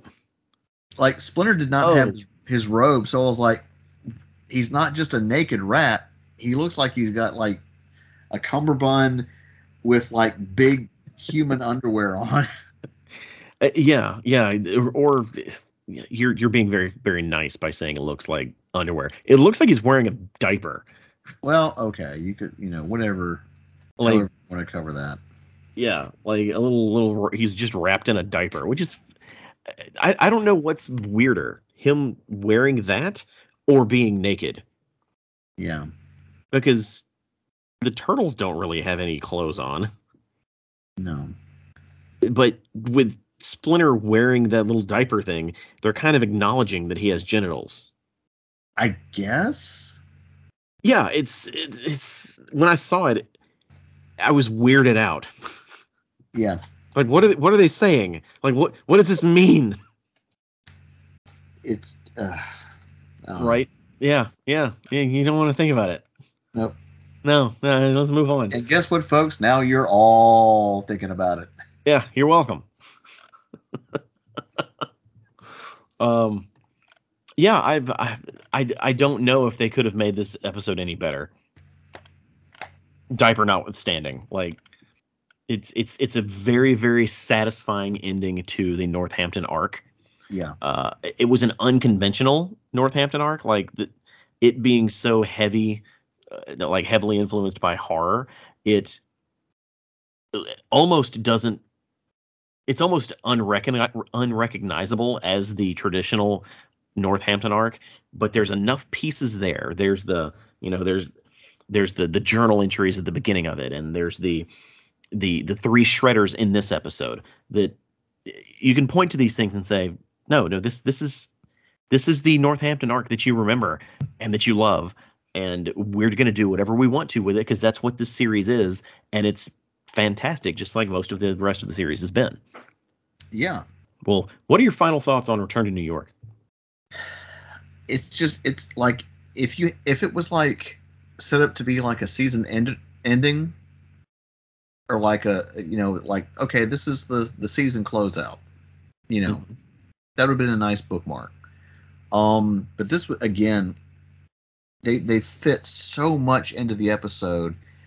It didn't feel like any of it was, overstayed its welcome. It was, the pacing was done so perfectly. Um, and again, I didn't expect to see freaky mutant shredders, which was really cool. I was like, Mhm. I kind of hope they're not dead, but they probably are. Because when April got through to Splinter, using her mind powers, or telekinesis, or whatever you want to call it. Um, when he fights the four-armed Shredder, chucks him down a pit that has a fan at the bottom, and you don't see it, but you hear a crunch. I was like, ooh, he's Yeah, you ate. hear almost like a buzz saw, like a. Yep, he's gone. And Probably not gonna see those guys again. yeah, because all three of them get thrown down a quote unquote hole, Yeah, and then the last one, it's revealed that that hole has a fan. So it's cool to see them kill somebody. they're shredded. The Shredders got shredded into seafood tacos. Yeah, yeah, and yeah, you're right. We're not going to see them again, and that's good. Like Yeah, we finally have a character that doesn't just exist in the world, because that's one of the problems I have with this series is we just keep piling characters on top of characters on top of characters and getting rid of none of them. yeah. So I what do you think of season 3 so far? Because this is the first time you've watched it. This is off to a fantastic freaking start. Like, I'm not a big horror movie fan. There are some films that I will watch and enjoy. I'm not into the gore stuff, or whatever. Um, I am a big Evil Dead fan, and just a few here and there. Um, and I know probably a lot of Turtles fans aren't big horror fans, but it plays it up so well, and it works so well with Turtles. Um, and it's just it's all just a beautiful. I've said it before. It's a beautiful just mashup remix of just a lot of the stuff that we've watched and read and seen before. Yep. We're off to a wonderful start, and I can't wait to continue this journey. I feel a lot of the same way. There's no denying that these episodes are good, even with them being a little off center for what a Turtles series is. The one thing I'm going to say is the writing in this first 9 episodes is not nearly as charming as the writing in the first 2 seasons. Okay. And that may be because of the horror, the deliberate horrorness, but the Mikey stuff, like the Mikey humor and the like when Raphael gets mad and his face and his eyes turn into fire, like Yeah. that stuff played way better in the first 2 seasons. Like those little one-offs, the little knickknacks here and there in the episodes that just make you smile and smirk. They didn't hit as hard in these 9 episodes. I'm gonna stop short of saying they came off as a bit obnoxious. Like that's an overstatement, but I don't know. The charm just wasn't as prevalent as the show has seen in the past. And I'm hoping that I don't feel that in the latter part of the season, and maybe it's just because of the types of episodes they are. I mean, I could see that, but like, I guess for me, they're perfectly fine because I'm used to watching anime, and that stuff is like so typical in certain types of anime. So that influence is definitely there. But yeah, like with the tone and what's going on, I get where you're coming from. Yeah, like the scene where it's like, oh man, Michelangelo dirtied up the whole house. Brr. It doesn't come off as as cute. It just comes off as, this is a kid's show. We have to write it this way. Let's get to the point. And the point is, we've got a monster this week, just like we had last week. Yeah. And I don't know. I'm sure people will disagree with me, and that's fine. I still really enjoy these episodes for a different reason. For different reasons than I enjoyed previous seasons. Yeah. So there's that. Yeah. That's it, Jeff. We made it. Good ride. Okay. Well, we do this every time, and I'm going to walk you through this one. So Jeff, next episode is episode 85.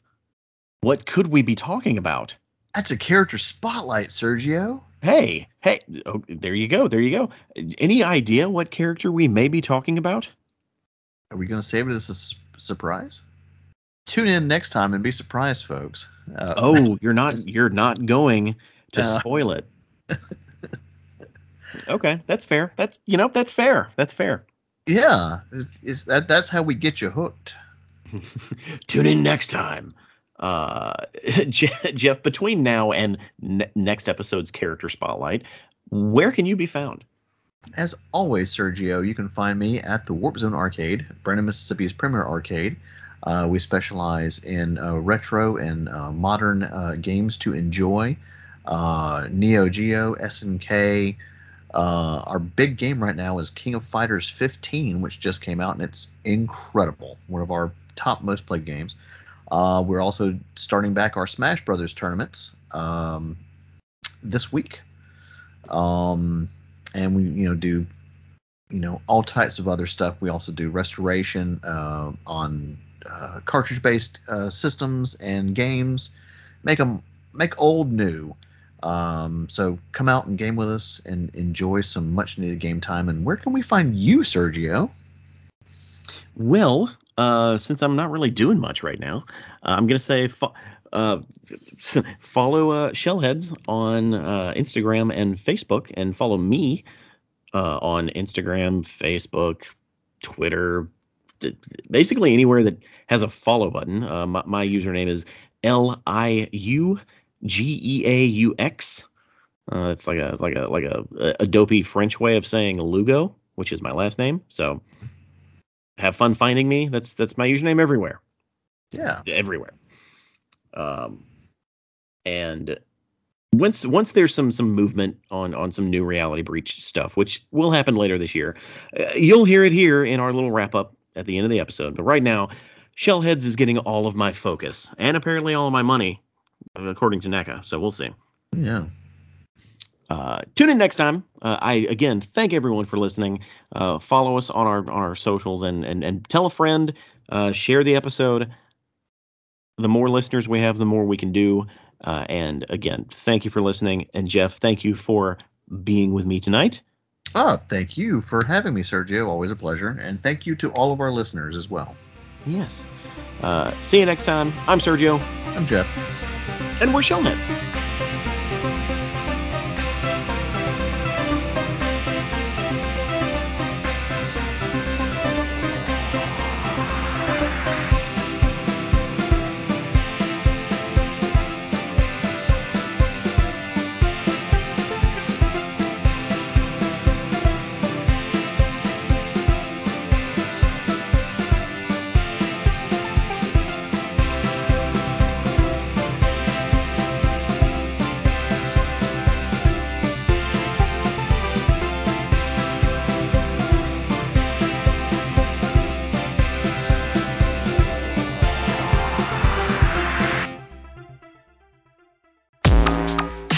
Don't miss an episode of the Shellheads Podcast. Visit realitybreach.com or subscribe on Apple Podcasts, Stitcher, or anywhere you get your podcasts.